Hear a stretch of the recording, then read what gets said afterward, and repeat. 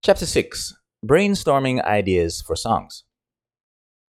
Ideas are absolutely everywhere. But what makes a good idea for a song? This is a question every songwriter has asked at some point and probably will always ask as long as they continue to write songs. So let me help you with a couple of resources here. Here are a few places you can start looking. First up, your own life. Relationships can and have always been an ongoing source of song topic ideas for as long as there's been commercial music. Singing about love, singing about, ideas related to love, etc., have always been great topics for songs. Finding that special someone, losing that special someone, reconnecting with that special someone you lost.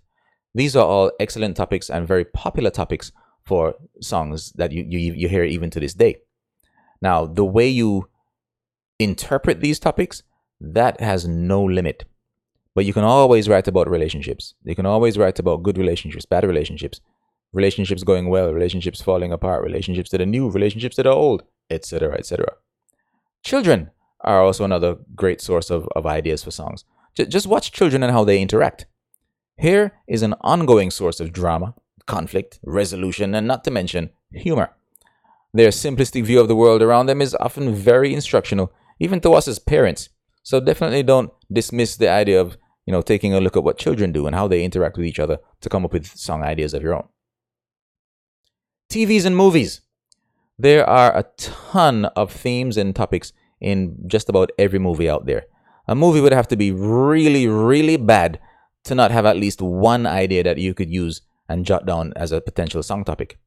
There's movies about love. There's movies about slavery, about war, loss, disappointment, success, failure, and even comedies can be an excellent source of song topic ideas. I actually have friends who would credit cartoons as a major source of inspiration for their songs. Rappers apparently use this quite a lot. I know I find that the humor in cartoons tends to be way deeper and way more polished and smart than, humor in even some of the movies that are out nowadays. Prime example of this, the idea for It Wasn't Me came from a small segment of Eddie Murphy's famous stand-up show called Raw. In case you were wondering if, little ideas like that, can they even come up with great songs? Well, just so you know, Wasn't Me was the driving force for a ton of sales and continues to make sales to this day, 20 years later. Now, the world we live in is another place you can find ideas.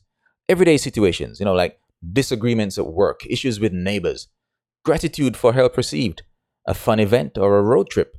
There are tons of songs that talk about road trips and fun in the sun and, a day at the beach and all these kinds of things.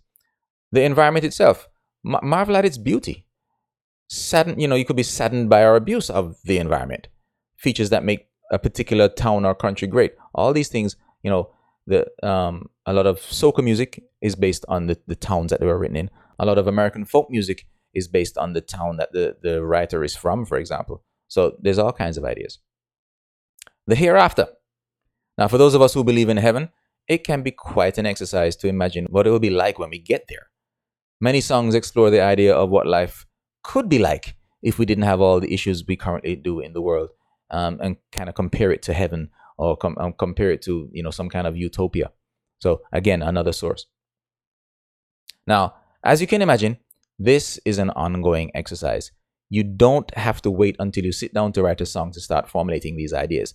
And this is the trick to having never-ending ideas. Whenever an idea for a song pops into your head, write it down.